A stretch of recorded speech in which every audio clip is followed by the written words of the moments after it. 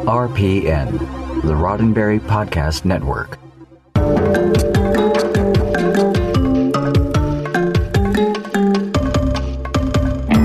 It seems like only last week we were doing this, weren't we? Mission Log Live, is it? Why, yes, it is. And that would make me John Champion. And that must make me Ken Ray. Tuesday night, 7 p.m. Pacific, 10 p.m. Eastern. It is time to spend time with your Star Trek pals, talking Discovery. This week, it's the 8th episode of Star Trek Discovery, if memory serves. That's the 8th episode of Season 2, by the way. Joining us this week, it is you. Time for your questions and your comments. Past few weeks, we've been doing that. Just, saying, hey, why don't you call in and talk about what's going on with us? And it seems to have worked out pretty well. So we're continuing that again. We are looking for your questions, your calls, your comments. Do you have questions and thoughts about if memory serves? Well, we would love to hear them. Join our Zoom meeting. You can do that by using the one tap from your smartphone or clicking the link on the Facebook page. The Facebook page, of course, being facebook.com/missionlogpod. Or you can call us the way people used to call into things, by picking up the phone and dialing 669-900-6833, 669-900-6833. You do that. You'll be here with us. We'll be talking to you, and it'll be like a thing. Hey, speaking of things, so it's already a thing. We already have people standing by to talk to us, and there's so many people right now already chatting, so let's say hello to them. There's John, and he says, "Oh boy, I can't wait." And then there's Tina. She says, yeah, I'm pretty sure we never left Talos 4. Ha. And then we got Paul, we got Debbie, we got Karen, we got Chris. It says this raises a ton of questions, which I've learned not to expect answers to. Well, we'll see what we can do tonight, Chris. Then we got Thomas, we got Barry, we got Narda, we got James, we got Chuck. Hey, Chuck. We are just talking about Chuck before we came on the air, right, Ken? And then you got John, you got Lieutenant Jay in the house. Nice. Coco. Yeah. Always happy to be here. So just so many people saying hello. And this is cool because this episode, I've just seen so much chatter about it online. Tried to stay away from a lot of opinion about it, but a lot of people chatting, and obviously a lot of people here tonight who want to chat as well. So do as Ken suggested, click on that Zoom link or call us at 669-900-6833. Of course, we'd like to thank all of you for checking us out here live on Facebook, or if you catch the video later at youtube.com/RoddenberryProd. That's cool too. We're certainly on the audio only podcast. Well, we'd love to have you there too. Wherever you find us, please hit like, please hit share, and let the world know that we'd like everyone to join us here live on Tuesdays to talk Trek. That sounds good, John. Hey, we got some stuff coming up. Should we tell people what's coming up for the Mission Log crew for the whole Roddenberry thing going on? Yeah. Let's tell them all the things. So, unfortunately, I had to miss last Thursday's event in Sansar. It was to be, and I guess it was actually the second event at the Roddenberry Theater. And boy, oh boy, do we love that space. We've got something else lined up. Not going to say yet exactly what it is. We're working on a thing. We're working on a thing about which we're excited. We want to make sure everything gets, turned just so. But be sure and circle the 11th of April. That would be Thursday night, April the 11th, for a special event in the Roddenberry Theater in Sansar. If you don't remember what Sansar is, it's a virtual reality platform. You go to sansar.com. You sign up for an account. As long as you're running a computer with Windows 7 or later. Sadly, no Macs at this time, or at least not if you're not running boot camp. But if you're running Windows 7 or later, you can participate. If you have a headset, either an HTC Vive or an Oculus Rift, well, then you can participate even more. So sometime between now and, let's say, the 10th of April, go to sansar.com and create your account. Then on the 11th of April, plan to join us at the Roddenberry Theater. Actually, come to think of it, John, will we be in the Roddenberry Theater or will we meet there and go elsewhere?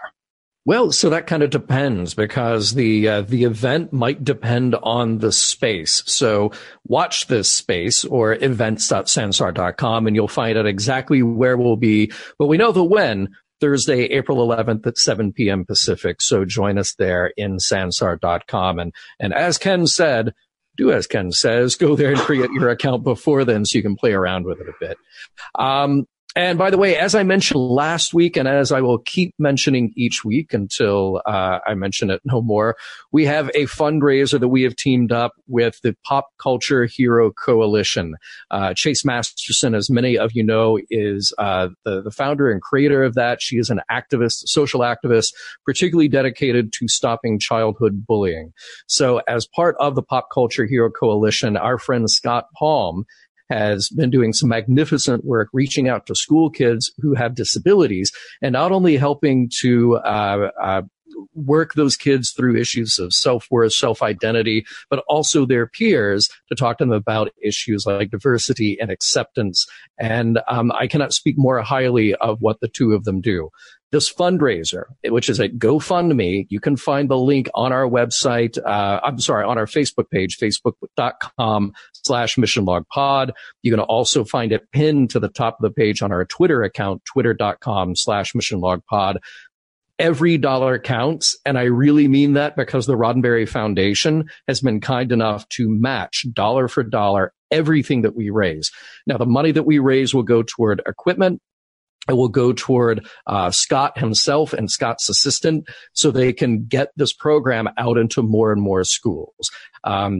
Please go follow the link. You will see much more about Scott. You'll see a video from Scott, and I encourage you to give whatever you can. And yes, I will keep talking about it here on the show because I want everybody who is a viewer or listener of Mission Log to go check that out and the very fine work that they do from Pop Culture Hero Coalition. And if you want a reminder of the kind of work that they're doing, by the way, we actually had both Chase and Scott on the show sometime last year. I wish I had thought before the show to check when that was.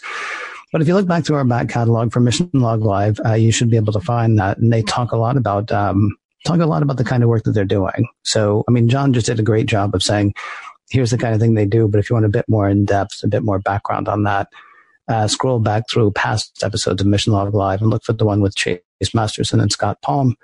And yes, be informed and hopefully you can kick in a bit as well. Hey, there's another thing that we do every week, John. I mean, to say it's coming up is absolutely true, at least as long as Discovery is on. And that is we do the poll, which, yes, sounds dirtier and dirtier every time we say it.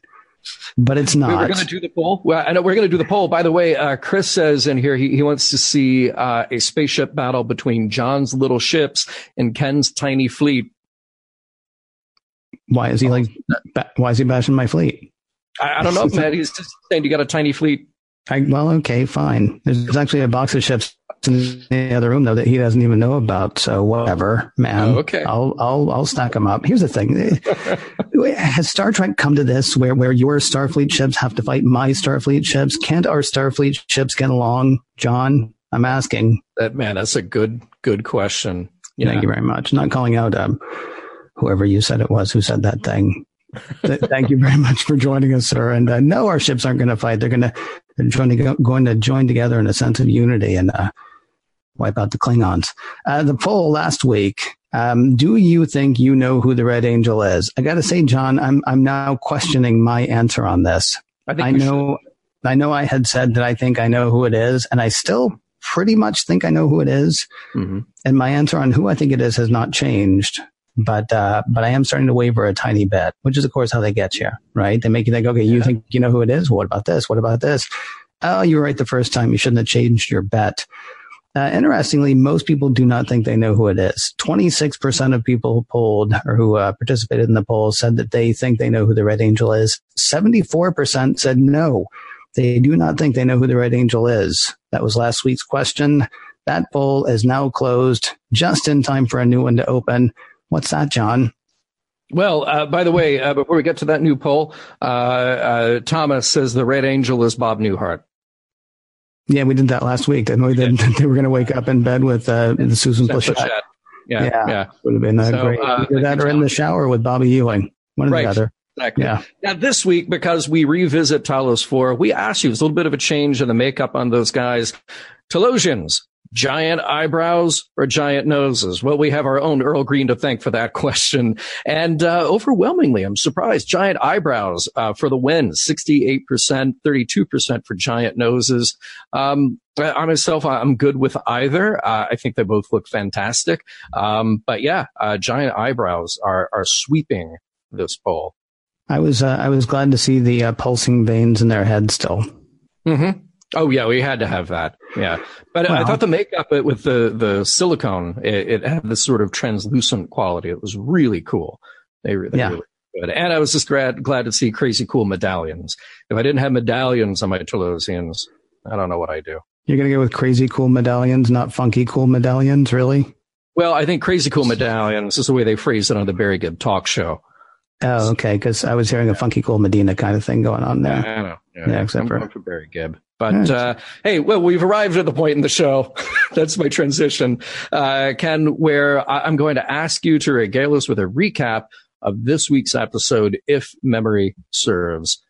Ken, would you do the honors, please? Section 31 is still hunting for Spock and Burnham with the assistance of higher-ups in Starfleet. Giorgio has suggested keeping Discovery out of the search. They'll have Pike and crew look for remnants of the future probe that they destroyed when things went wibbly-wobbly, timey-wimey. But keep an ear on the disco. If Burnham tries to contact anyone, it'll be Pike. Later, Tyler finds out that Pike's secretly looking for Spock and Burnham anyway. He warns Pike against that. Looking will just shine a light on Burnham and Spock. Trust Michael to find a way to them. On their shuttle, Spock's as incoherent as last week. He snaps out of it when they hit Talos 4, or where Talos 4 should be. When they arrive, there's no planet, just a black hole. Burnham tries to change course, but Spock overpowers her and heads them into the black hole, which is, of course, not there. It was an illusion. Welcome to Talos 4. On the surface, Burnham encounters the usual plants that make noise when you don't touch them and a bunch of rocks. Looking back at the shuttle, she sees Vina. When Burnham goes back and questions her, Vina says the magic words, Christopher Pike. She gives a lot of her backstory, though not the part where she's not what she looks like now. She's got a message from the Talosians. Beam to their underground lair with Spock so they can examine him. Burnham figures that must be why Spock brought them here, so they could help him. Beaming to their underground lair, Burnham's surprised to find Vina. But how did she also meet the Talosians? They say Spock's experiencing time as a fluid rather than a linear construct. We've all had those nights. Vulcan logic is not helping in this situation. The Talosians say they can show Burnham what's happening in Spock's head, but there is a price. They want to delve into her mind and see the event that drove a wedge between Burnham and Spock. Burnham says no, but a plaintive look from Spock and words of warning from Vina, whose true form is revealed, changes Burnham's mind. And with that, she's in Spock's mind, hearing how the Red Angel told Spock where she was, letting him save her life. Then there was the other time he saw the Red Angel, the time it showed him the death of every living thing in the galaxy at the hands or tentacles of machines that look like the probe Pike destroyed when things went wibbly-wobbly, timey-wimey. The mind trip was hard on Burnham. Then when she comes to, they talk over what the Red Angel has shown Spock. You know, the world's ending. One thing he's learned, the Red Angel is human. Spock wants to make one thing clear, though. He is not here to absolve Burnham of what she did to him. And now it's back into Spock's mind for Burnham. He's in the psych ward where he allegedly killed those people, but he didn't kill anyone. He did break out, but he left everyone alive. Also worth noting, when he left, Section 31 was on its way. Probably unrelated to the reported deaths. Hey, let's check in on something else. Culber is really, really not doing well. He's angry and 100% disturbed seeing Tyler, the guy who killed him, walking around the Discovery. Later, Stamets has prepared a lovely dinner for Culber and himself, and Culber is angry at Stamets, at everyone. Nothing is normal. It's all disconnected. He storms out and into the galley where Tyler is sitting alone. Alone, that is, until Culber challenges him to a fight. When Tyler refuses, Culber starts beating on him anyway. Tyler defends himself, though it ends in a draw, with Culber saying he doesn't know who he is anymore. a sentiment Tyler knows well. Saru gets an earful on the fight from Pike, by the way. Saru was there when the fight happened. He's not in trouble, but yeah, don't let anything like that happen again. Later, Culber breaks up with Stamets. He tells Paul to just move forward and let him do the same. After gently dressing down Saru, Pike goes to his ready room where he sees Vina. He's missed her. She's missed him. Kind of. Anyway, she's not really here. The Talosians are projecting her as a message. Hey, hold on. Burnham wants to talk to you. She tells Pike where they are and fills him in on the run-in with Section 31 and the fact that Spock didn't murder anybody. Wait, Spock wants to say hello. And can you swing by Talos 4 and give me and my sister a ride home? And with that, the signal is lost. They need to get to Talos 4 as soon as possible. Call in Stamets in the spore drive. But when they try to make the jump, sabotage. Oh yeah, there's been a sabotage subplot. Someone sending out unauthorized subspace messages. When the ship can't make the jump, Tyler wants to know what the heck's going on. Everybody but Tyler thinks that what's going on is that Tyler's been sending secret subspace messages and he's sabotaged the ship. Maybe somebody's messing with his mind again. Pike has Tyler confined to quarters. They've still got to get to Talos 4, though, and they start at maximum warp. The stated destination is Starbase 11, but they'll change course last minute and head to the Talosians. On Talos 4, Burnham and Spock are getting ready to go. There's just the matter of payment. The Talosians want to see the defining moment in Spock's life. When Burnham ran away, trying to save the family, Spock wanted to come with her. Basically, young Burnham pulled a Harry and the Hendersons on young Spock, telling him she doesn't want him with her, saying the human part of him will never amount to anything, calling him a freak, and eventually calling him a weird little half-breed. Adult Spock says he knows why she did what she did, but that apparently doesn't make things okay. Coming in hot, Discovery, with Section 31 in pursuit. Leland orders Pike to drop out of warp. Pike says no. Then he does because actually they're already at Talos 4. Both 31 and Discovery get a lock on Burnham and Spock, and it's a standoff. Leland tells Pike to release his transport or Burnham and Spock will be killed. In his mind, Vina appears, telling Pike to let them go. Let them all go. And Pike does, ordering Discovery's transporter to release. Section 31 beams them aboard and is away. Of course, it's a trick. With 31 gone, Burnham and Spock come up from the surface in a shuttle. The ones on the 31 ship were illusions. It's a warm reunion between Spock and Pike. Now, let's say we all go save all life in the galaxy. Oh, and Discovery's a fugitive ship now, so that'll make things easy. The end. Well done, Ken. So Thanks. much plot. So much plot. Yeah. And it was all weaved through. So I had to break it up a little bit. Sorry. Right.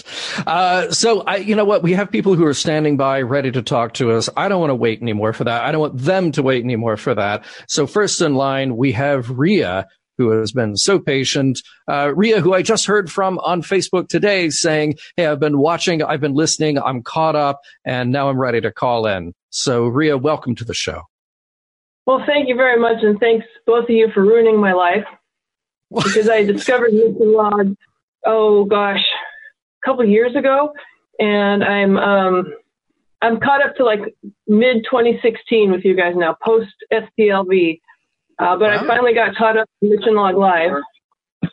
That's amazing. Anyway, well done with Mission Log. Not the first time either of us have heard that we've ruined somebody's life. So, well done there. Yeah, so, because of you guys, I found all these other podcasts, and now I never even heard of Discovery until after the first season, and now I'm all, I bought tickets to STLV. Like I said, you've ruined my life, so thank you. Right on. Well, we'll see you at STLV. That's very exciting. First Star Trek convention ever? Ever. Wow. Ever. Yeah. I'm so jealous. That's so cool. Yeah, if I need to dress up or anything, someone let me know. I'm thinking of going as the real Vina, not this newly recast Vina that I didn't like. But Well, look, the beauty first is, of all, wait. Okay, no, go ahead. any Vina you want to be. Anybody can be any Vina they want to be.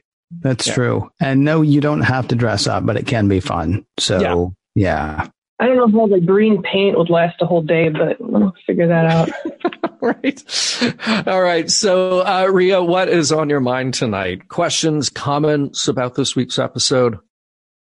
Well, I'm a lifelong TOS fan. Lifelong. I mean, like I said, you guys ruined my life. It wasn't until you guys that I started watching any of the other series. Watched Next Gen and fell in love. Watched Deep Space Nine, fell in love. I'm almost through Voyager. I'm loving Discovery so far. But the intro this week, I mean, I had to pick my jaw off the ground and mop up the puddle afterwards because I was just a whole range of emotions. I didn't know at first. I thought, is this some, cheap fan service? But when they cut from Pike to Pike, I thought it was such a nice bone to throw to us some TOS fans. So that's what sold it for me, was that match cut from old Pike to new Pike, and also that they launched into that montage without any sort of special explanation. It was as if that had happened a week ago, and just said previously on Star Trek, boom, here's what you need to know to get caught up with where Pike is now and what his backstory is for now. I thought that it could have been done a million other ways, and I think they picked the right way to do it. I agree with that. Yeah. And I've heard some theater online saying, they should have recast it and shot it with the current characters. But I think with the way they did it, it acknowledged, yes, 50 plus years ago, we had different actors playing these roles. We had different technology. And it, instead of like pretending that things look different now than they did 50 some years ago, the way they did it, I think it's like, yes, we acknowledge this. This is just how it is. And I think I agree that they did it the right way. I'm surprised that somebody would have suggested doing a reshoot. That patently sounds very offensive, very, to the actor, to everybody who created that in 1964. That sounds very offensive to them. But what I love is that you got to honor what came before and still tie it into the reality of, look, it's 50, nearly 55 years later, tie it to the reality of production for that, but just say thematically, just with what's going on emotionally with the characters, here's the connection, so come along this ride with us to tell this part of the story. Absolutely. So I thought that worked for me. Ken, how about for you? Why are you going to ask me? Well, I'm curious. I had no problem with them changing the look of the Klingons because it's a new series, and so you're going to change the look of the Klingons. That's fine. Except then they said, well, no, there's a reason the Klingons look different. We're not just changing the look. And so then when you get to Talos 4 and the Talosians look different, why do the Talosians look different? Is there a reason for that? I mean, it's fine. It's what they did. That's fine. And I'm not normally that guy. I'm fine with every different iteration of the Enterprise. I'm fine with every different look that the Klingons have had all the way through. You want to change the look of something, that's great. But if you're going to try to tell people that the reason you're changing the look has something to do with the plot, and then the next time there's something that you're supposed to recreate and you don't recreate it, but you're not going to say that the look has any difference. I mean, honestly, I just kind of feel lied to. So that's me. And that's why I was being quiet because I don't want to be a naysayer on something else that somebody else likes or enjoys. I did debate whether they should have, and look, I love Jeffrey Hunter. I hate that we didn't get to see Jeffrey Hunter as a captain of the Enterprise for more than one episode. But part of me kind of wonders if they should have put Anson Mount in there. Just yeah, no, you're wrong. I don't know. I mean, well, it's fine. A lot of other people apparently decided I was as well. And that's, nobody asked me anyway. So except for John, when I was trying to be quiet about it. Well, but the point of our show is to have this talk, to have this discussion. I mean, look, we'll probably get through, obviously, a lot more of this. We still have 36 minutes of show to do tonight with everybody. And I found myself with very mixed feelings on this episode, particularly coming out of last week's live show where we speculated a little bit about what we were going to get. The more I watched the episode, and I've actually watched this one more than I've watched any episode of Discovery before doing a live show, the more I watched it, the things that I didn't like, I still didn't like. But the things that I did like, I really loved, and I feel like I was able to forgive at least a few things that didn't rub me the right way the first time around. We can still certainly debate whether or not it was necessary. And Ken, I thought you brought up a really good point last week, which was to say, well, look, if the Talosians are just there as Deus Ex Machina to poke around in Spock's brain, then is it really necessary to go to that length just to sort of have the writers wave their hands and say, look, it's Star Trek, it's canon, because here are Talosians. It's a perfectly good argument to have. At a certain point, though, I kind of forgave that, and I'm trying to figure out why precisely, but I did. It looked great. I mean, that might be one reason to forgive it. And honestly, look, if it's going to sound like I'm bashing the whole thing, I'm not. I'll tell you what honestly amazed me, and I'm curious if Rhea felt the same way.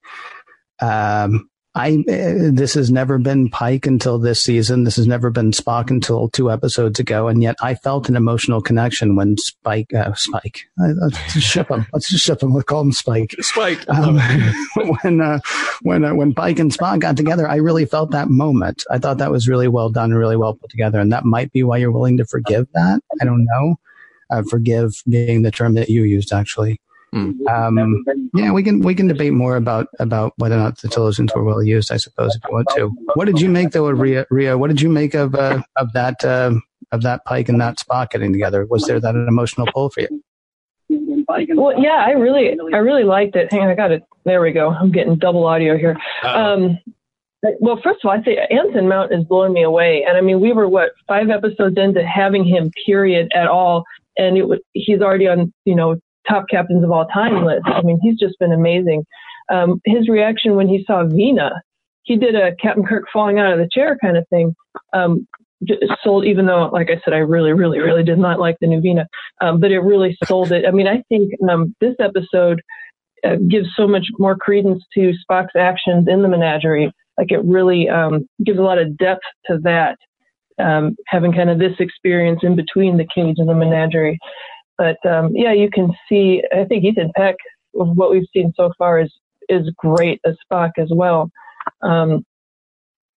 Yeah, you could see kind of the bond that the two of them have. Even the way that Pike has talked about Spock at this point in the season, there's a bond, there's affection there, there's a close relationship there. So I so far so good. I really love it.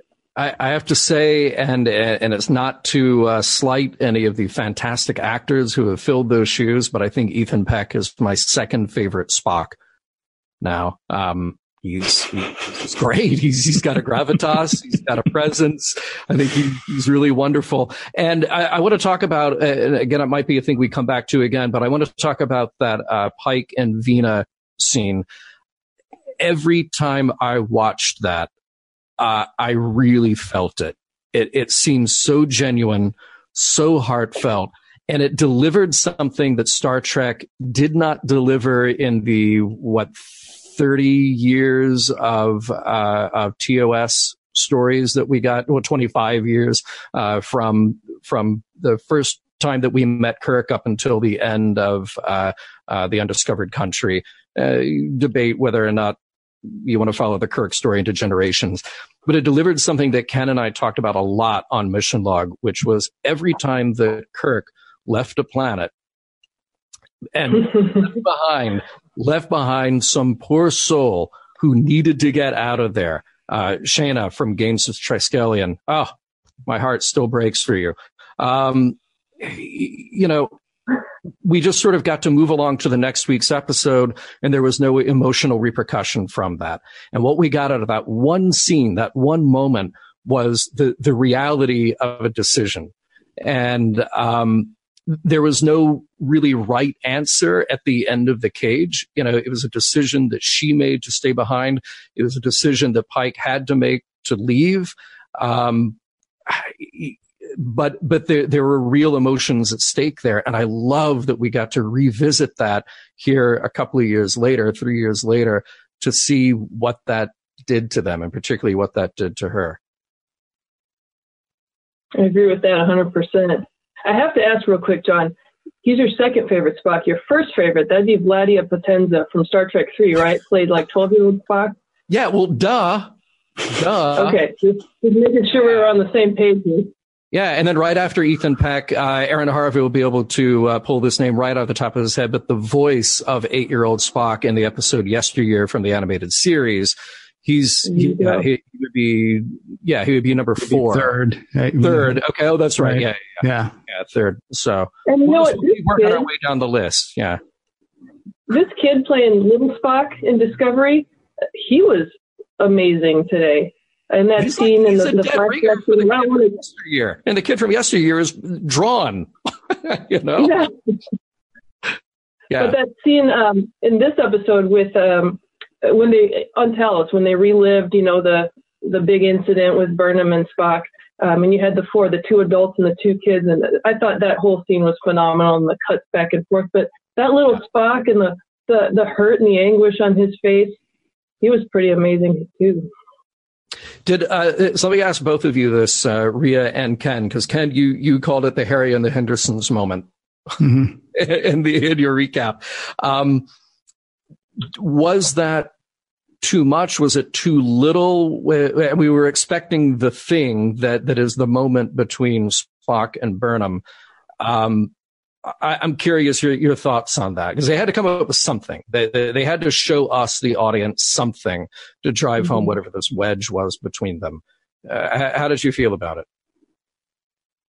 Well, our expectations, of course, were through the roof. I think there's no way that they could live up to. There's no incident that could be as mind-blowing, phenomenal as what everyone's expectations probably were. But it was something, I guess, simple. I mean, it was, very harsh words that cut little Spock to the bone. But I think what really sold it was just the way they did it. And kind of that symbolism there of reliving the memory with the children, but then, and I don't know all the technical, cinematic terms, but cutting the adult actors in and out, and how those wounds from childhood live on into adulthood, and how both of them, Michael and Spock, as adults, are both affected by this incident that happened to them when they were children. But I think they did it. I think they probably delivered it the best way that they could. And I'm not one of those. I don't watch dramas or the whole family drama stuff. At times in season 2 has kind of lost my interest a little, but I really think that they handled the big reveal probably in the best way they could. I really liked how they delivered that. It wasn't too sappy and it wasn't overkill, but it was something that could have happened to any one of us as children, or something that we could have done to someone else at some point. So it was very real and very relatable, and just, again, those words that just cut little Spock to the bone. Yeah, it was incredibly well executed, I think. We can... And I would imagine that we will, John, debate whether or not, how we feel about that. And that might be like an end of the season thing. I don't know. But just, if that's the scene you're going to do, that scene was incredibly well executed. Even the cutting back and forth. First of all, I don't know that we've ever talked about it, but the kid that they got to play young Michael Burnham nails the Burnham character, I think. She looks like her. She sounds like her. She's a good actress. She hasn't been asked to do a whole lot to this point, but she's a good actress when she is asked to deliver. Then, cute little Spock is really cute. he works. But then cutting them in with the older versions, as Rhea said, did work really well as well. And then, maybe someday we'll talk about whether the scene, like how we feel about the scene itself. Hey, Rhea, we have a few other people lined up. Is there anything else, or can we ask you to call back, next week after that, and check in again? Yeah, if I can stay up this late, I will call back. But I just realized what the heck kind of mess I've got going on behind the camera. So don't worry about it. Please, off the screen. All right. Rhea, you rock. Thank you so much. We'll see you next thank you very much for calling in, and we'll see you in Vegas, if not sooner. Yeah. Absolutely. Excellent. 669-900-6833 is the phone number to call, I think. 669-900-6833. Or if you'd like to do the video thing, the video thing is fun to do. Rhea just did, and so can you. Either clicking the one tap on your smartphone or going to our Facebook page and clicking on the thing that's happening there. Egan is joining us this evening from parts unknown. San Jose, California. Where? Oh. San Jose, California. San Jose, California. Very, very cool. How's it going tonight? Really well. Thank you so much for having me on. I have way too many podcasts that feature Mr. Ken Ray. Really? There can never be two. Can there ever really? Yeah, I know. You're probably not the first person to say that, but yeah, me. I think I actually say there are too many podcasts that feature Ken Ray. What's on your mind tonight, sir? Oh my goodness! I just, I've been listening to you guys on, delayed recorded podcast in the car for years, and finally I was like, I want to see what all the fuss is about here on video. And as I was waiting in the waiting room there, I got a little jealous that the background that I have is nowhere near as cool. So I had to run over to my couch and nice. grab my Spock pillow just so I could feel, just a little bit like I had a decent background there for at least a moment. It's just a little more festive, just to match the festive feeling of our show. Absolutely. Yeah. Actually, I was going to mention how great the cinematic level of Star Trek, I mean, through the years, has always on television has always been amazing. But this particular year, and I thought this particular episode, I'm looking towards my television. This particular episode, I just thought got even more cinematic and bigger. It felt bigger and larger than itself. And so I actually looked up the director. I was expecting to see like a giant big name director that I would recognize or something, but it's definitely somebody that's just been around television a lot. TJ Scott, former stunt person, turned writer, producer, actor. And I was just amazed at this episode and how the quality of it. And again, like the bar just keeps raising on this show. And it's just amazing. I'm having so much fun watching Discovery. I felt like whatever decisions they made to just to kind of amp up what we got out of being on Talos 4. So even when we got there, the planet didn't look quite like other planets that we've seen in Star Trek. Sure. It just sort of like an amped up version of what we got in the cage, kind of gray, streaky, And then when Burnham lands the shuttle there, you just sort of, this is barren rock quarry thing, which we got barren rocks on the pilot in the cage. But in this, it was just sort of like that, but amped up, just cranked up a little bit. Even the flowers, and I love this. Oh my God, the flowers! That little touch of that sound, the song that the flowers make, and I love that Burnham walked up, grabbed one for just a moment. The song stops. Right, she lets go. It had me right back, to that original episode instantaneously. I think she gave her reaction. She didn't give the big goofy Spock smile. Thank goodness. Right. She had a little reaction there. It was nice. Yeah. I will say though, I mean, based on how TOS was training people back in the day, we're lucky she didn't eat it. Right. Yeah. I know. It's a good point. Yeah. Because it could be. I did honestly wonder. So she's a xenobiologist, right? Should she really be touching that without gloves? I'm not to, it's just have a glove pack with her at all times. Absolutely. Yeah, it could be dangerous. I'm just saying it could be dangerous, especially because when it stops singing, do all the other plants come running to find out what happened? And then it's curtains for Burnham. When I go out and work on the car in the garage, I have my gloves on. There you go. I'm not even on a distant planet. Right. Exactly. So imagine now it's some car you've never seen before. Sorry. Exactly. What's on your mind tonight? Yeah. Oh, well, just so great to have a few moments with you here today. I love the show. I've been, like I said, listening for a very long time. So excited just to be here with you. I'll definitely call again in the future for sure. Please do. It's great to talk to you and have a lovely time in San Jose. I don't know why I wanted to say something about San Jose. It's cool. I'm halfway thinking of coming and hanging out at WWDC, by the way. I won't have tickets. I won't be in, but I might just be hanging out outside. So if you see some guy saying we'll podcast for food, while I'm up there. Well, I'll be there then for sure. Oh, fantastic. Excellent. It's nice as well. All right, man. Cheers. Take care, Egan. Thanks for calling in. Have a good one. Hey, Ken said it before, so I'll say it again. 669-900-6833. And then you type in that meeting code and then boom, you're on with us. Or if you want to see us and you want us to see you, use the Zoom meeting link. You click that and you will be connected to us lickety split by our very own technical director, Earl, who is standing by for your call. Hey, Ken, should we go ahead and go to our next caller who is patiently standing by? Oh, I think we should. All corners represented. We had video, and now I got a phone call. Somebody calling in on what the kids call the phone. Ooh, nice. And I believe it's Karen who's on that phone. Karen, how are you tonight? Yeah, I'm good. How are you? Doing wonderfully. Thank you for calling us. Yes, I know I'm not brave enough to video in yet. We barely are. So. What's on your mind? I just go old style. I kind of wanted to revisit the reveal scene again, because I knew that's what it was going to be. I mean, really, we all kind of guessed that's probably what the incident was going to contain, and so I expected to be underwhelmed, but it was actually overwhelming. It was so emotional, and it was so well done. And I not only did the little recap at the beginning, I feel like tie this back so well.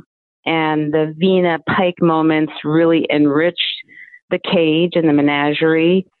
But I thought that the reveal it kind of enriched, which is to my mind kind of a medium level TOS episode, but it really enriched this side of Paradise, because I feel like they took the scene where Kirk is trying to provoke Spock into a rage and extrapolated backwards to this incident, because he uses that language of the circus. You belong in the circus next to the dog-faced boy, and she calls him a freak, little Spock. She calls him, I don't want a freak like you for a brother. We all are circus freaks, and, and the whole half-breed thing. And I just feel like it tied that in as well. Further down. I mean, it was just all enveloping of, they said what could really, because he was very blissful in that episode. I mean, he was emotional, but it was all kind of mostly on a bliss level. And he was trying to kind of joke his way through that until Kirk got further into the, his parents and then the circus freak language. So I thought it really, enriched, everything kept enriching each other throughout that. What do you think about that? Wow, that's a great call. I mean, I didn't, of course, Ken and I have talked at length about this side of Paradise. It is still an episode that the name comes up, and you can't see him right now, but Ken is physically twitching in his chair as soon as the name of the episode. Yeah, when she called him a weird little half-breed, I thought, these are the kinds of things that over time we've heard said about Spock, but tying it directly to that episode is great. And it definitely drives home the emotional impact and the emotional turmoil going on inside of little Spock. And by the way, not to shift gears too much, because I want to hear Ken's take on this as well. There was another reference that kind of really stood out to me, and it's at the very end where Disco is now a ship on the run, and Pike starts to say, "Look, you don't have to do this," and everybody is like, "Hey, we're right here with you." Reminded me of Star Trek 3, and in Star Trek 3, that's a great moment. For some reason in this, emotionally, it felt even more real. And I don't know why. Maybe it's because I had seen the moment in Star Trek 3 so often. Or maybe because I was so familiar with that cast. But it felt really right the way it was delivered in this episode. And it immediately took me back to that moment in Star Trek 3. Mm-hmm. So, Ken, any thoughts, any other references that jumped out at you in this? No, I'll pretty much just say the same thing I said before. I mean, it was really well done. That's about it. I mean, it was incredibly well acted. What's amazing is that term, I mean, when she called Spock half breed, that's about as hurtful and hateful as I mean, it was because it was so well written and because it was so well done, and maybe because we care about Spock, because we've had Spock for 50 some odd years now. It was just incredibly painful. I mean, it's like I say, it was if that's a scene you're going to write, they wrote it well. The performance, they just nailed it. I mean, it was as well delivered as it could possibly be. It's funny. Carlos says, and Sarek brought Michael to the house. What happened after that? So brought him back, you mean? Brought her back? Well, no, I mean, Sarek is the one responsible for bringing Michael to the house in the first place. And then trying to bring her back. And, no wonder. It's interesting, though. So a wedge. That's the night, though, right? That Burnham ran away. Like Burnham is leaving. Spock's like, I want to stay, or I want to go with you. And she's like, no, you can't. She says the most hurtful thing ever. And then that night, the Red Angel appears to him and says, hey, this is happening. I mean, why didn't Spock just go, fine? Right? I'm not saying because because that's not how it works, especially with a little kid. Right. That you're going to cut them off forever. He still has feelings. It's probably more of something that developed the more he thought about it. See that, and that part to me, this is the part where Spock knows logically that Burnham was trying to save him, but Spock has decided that he's going to keep her at arm's length anyway. Do you see what I mean? I mean, it got a little, that's the one part of the scene that it was tough for me. Like, when did this happen and why did it happen the way that it did? I'm sorry. I don't know. I just know that, like, for instance, my sister once said something to me that hurts me to this day. That, it's like, it makes me feel certain feelings about, and was not anywhere near as hurtful as this. So I don't know. I just kind of feel like he may have begun to Here's what I'm saying, though. Are you like, for the most part, and forgive me, this is not, I feel like Fraser Crane at this point. Are you cool with your sister at this point? Or is that the thing that, like, makes you who you are today? Do you see what I mean? Like I said, it was not near as defining a moment by any means, but it was I don't know. I just feel like that isn't, for me, that is certainly not an issue, because he, clearly more time is involved in solidifying how he decides to handle this and handle his emotions over this incident. Right. It just didn't happen that night when he went to bed, so that's a good point. I clearly can see him. Can I go back to the part really quickly where it was incredibly well done? It was incredibly well acted. It was well written. I mean, it was.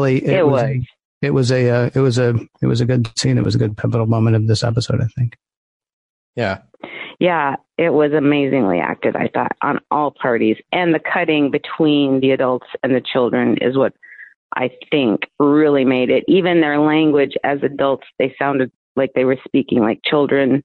And it just really worked for me. Yeah, I mean, at a certain point... Oh, go ahead, Karen. No. I would say at a certain point, I kind of asked myself if whatever the moment was, whatever the insult or the division between the two, whatever that was on a technical level, it didn't really matter. I know people to this day who, as adults, they are reminded of, they are partially defined by that thing that happened to them 25 years ago, 30 years ago.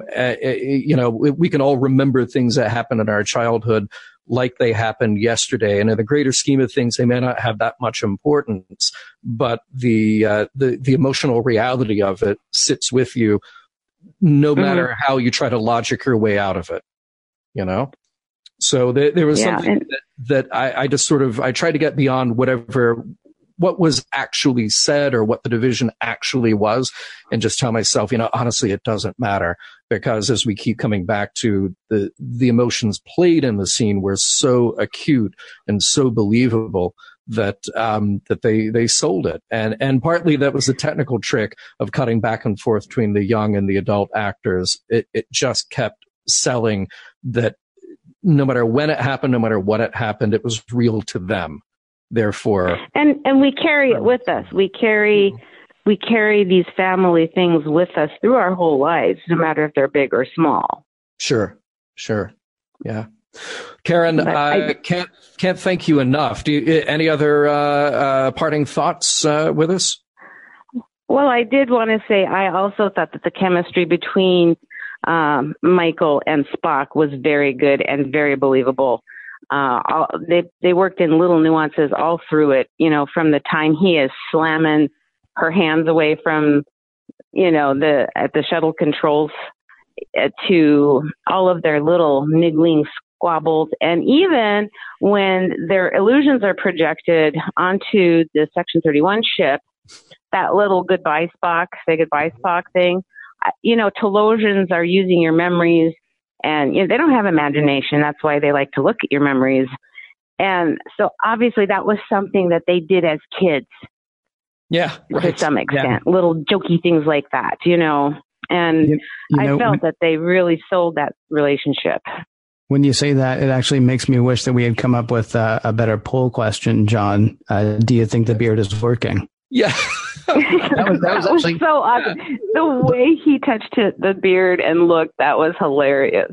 Yeah, that was, because that obviously was a tense scene, and then he's being just as terrible as he can be, and she's being as Michael Burnham as she can be, and then to sort of jab him with that, I thought was funny. It broke the tension of the scene for me. It actually made me laugh the first time I saw it. It did. It was very good. Yeah. I really liked them together a lot. If he's still got the beard next week, John, I think that should be the poll question for next week. I think you're right. We'll put a pin in that. So we'll come back to you next week with that question. But yeah, just overall, the humor worked. It's always such a fine line. Are you telling jokes or are you just nailing the humor of the moment? And I'd say 100% of the time when they had a humorous moment in this week's episode, it was genuine. It wasn't just writing a joke for the sake of a joke. And yes, they all did make me laugh. Karen, thank you so much. Really appreciate you calling in. Yeah, thanks, guys. All right. Yeah, give us a call back sometime. Yeah. Hey, everybody. Excellent. I got about 8 or 9 minutes left. If you would like to give us a call, that'd be fantastic. 669-900-6833 is the phone number to call. 669-900-6833. Or you can tap the one tap from your smartphone or Facebook.com/MissionLogPod, and somewhere on there's a link and there are codes, and then you can be on video with us as people have been tonight. Hey, speaking of video, and tonight, coming up about a half hour after this show, we want you to stay on Facebook and catch the live recording of Priority One, a Roddenberry Star Trek podcast. Every Tuesday at 11:30 Eastern, 8:30 Pacific, Elijah, Kenna, and Anthony bring you news from all over the Star Trek multiverse. It's TV and movie news, it's gaming news, it's literary reviews, it's a ton of stuff. So do go over there, facebook.com/Priority One podcast at around 11:30 Eastern, 8:30 Pacific. If you can't stay up that late, do go wherever you get podcasts and get that one. Sign up for Priority One. The show that they record tonight will drop on Friday, sometime Friday morning, Friday afternoon. But it comes out once a week, and just a bunch more Star Trek stuff. And who doesn't want that in their coffee? So Priority One, tell your friends. Hey, by the way, before we go to our next caller, Cosmo says the beard is not working. Time to shave. For a minute there, I thought he might have been talking to one of us, but then he followed it up and he said John's beard is working. So John's beard is working. Fine. Well, I assume the implications your beard is working too. Oh, okay. Yeah. But yeah, we'll double check. Maybe this we need the poll. Maybe we need a 3-way poll next week. Beard bros between me and you and Spock and Ethan Peck. And Spock, whichever. Yeah, whichever. Yeah. All right. Well, we have Keith standing by on the phone, I believe, or maybe on video. Hey, he's on video. All right, Keith, welcome to the show. Oh. I think Keith is muted. Oh, I don't know if Keith has himself muted or if we have Keith muted. Keith is struggling for wires. Well, we can come back to Keith. We'll vamp, as it were, until Keith is fully connected. Well, what happens though? Do we just yell out Keith? Well, don't just yell out Keith. Well, don't just do that. No. Right? That'd be kind of yell out Keith for the win. Actually, if you get through to us. But so about those beards. about those beards. How about that? Was there anything else on the episode, John, that jumped out at you? Was there anything in particular? Okay. So many things. Tell me a thing. Let's see. Well, we already talked about the things that I like. I'm fine with the redesign, or the not a redesign, but I'm fine with kind of pumping up the design a bit. Standout scenes. I mean, here's the thing. I didn't feel nearly as invested in the Culber, Stamets, Voq moments, just because I think I'm growing weary of that plot line for some reason. But I really felt like the Stamets-Culber breakup scene was genuine. It felt right, even though it's an extraordinary circumstance. It felt like, Culber just sees himself as a different person now. He can't be forced back into this thing that feels artificial. So I thought they played it well. I thought the fight with Ash/Voq was well done. It was a pretty brutal fight in moment. Well shot, well acted. I was a little surprised that Saru was the guy to say, nah, this just needs to happen. I will say that is a good thing about, so when Saru says let it happen, that seems like a very television thing to do. But then for Pike afterwards to say, so do you think that would have been what you did before? Right. Let's make sure we don't let that happen again. I like the fact that they are remembering that, Saru from last year would not have let that fight go on. He would have gotten between them. It doesn't necessarily mean that he's changed for the better or changed for the worse. It's just acknowledging that he has changed, and they have to go ahead and keep an eye on that. Toughest line of the entire episode. I mean, tough, like grr, toughest line for the episode. And I said it in my head the second before Culber did, when he said, Voq, that's not me. When he said, bring him out. I wish I had said it with him, because that moment I knew that was going to be the line, and I was really curious how the fight was going to go at that point. But that was, the scenes are well written in this episode. There's a lot of really powerful dialogue. I would say a lot of really powerful stuff that happens. Well, and that's kind of the thing. But so we have the relationship dramas multiple going on here, and the Pike and Vina thing. Obviously, we're not going to see Vina again. You can go watch The Menagerie if you want to see the happy ending to that story. But I was definitely invested in that. I thought the emotional stuff with Stamets and Culber work, with Culber and Voq/Ash Tyler work, certainly with Burnham and Spock. And then you said you really bought the Pike and Spock, or Spike, as you said earlier, and somebody wrote somebody translated it into Star Trek though, and it was S''Pike. Spike. I guess it would be. Yes. That would be the proper way to put it in Star Trekese.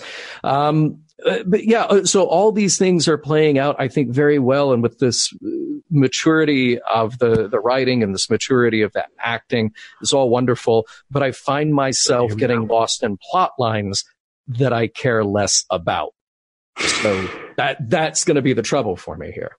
Yeah, I mean, I'm with you on most of what you said. The one thing that sort of bothers me is we tortured Stamets for a full season and a half, and now we're going to do that some more, which is kind of a drag. I mean, I didn't want Culber to come on and have everything to be fine, the next day. Test. Yeah. Hang on one second, Keith. We got you. Okay. Cool. Nice.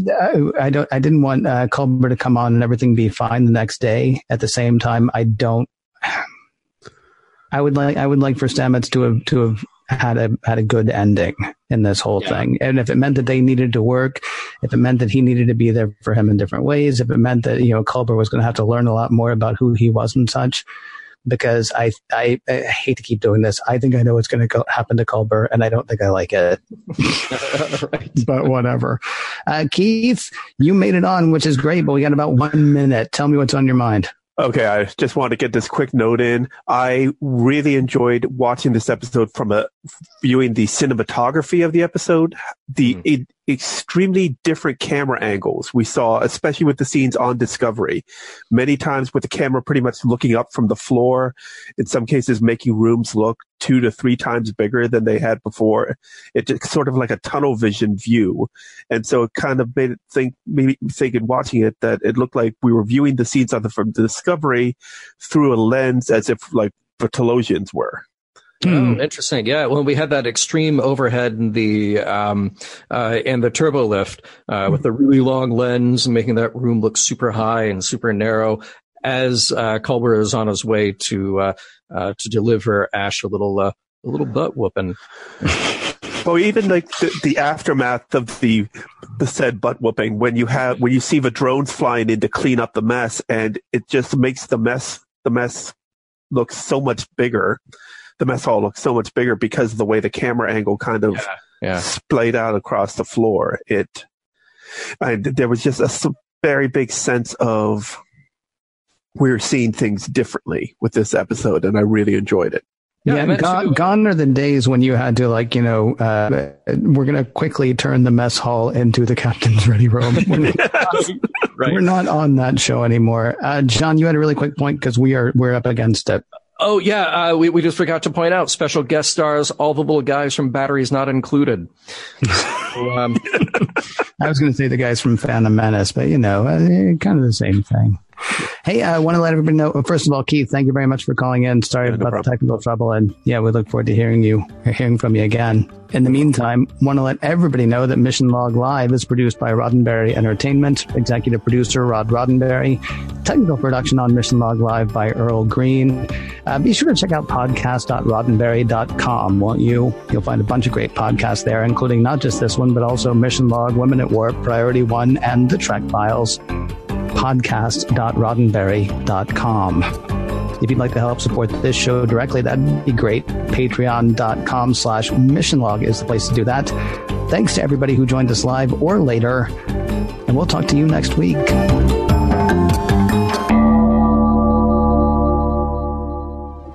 Podcast.roddenberry.com, the Roddenberry Podcast Network.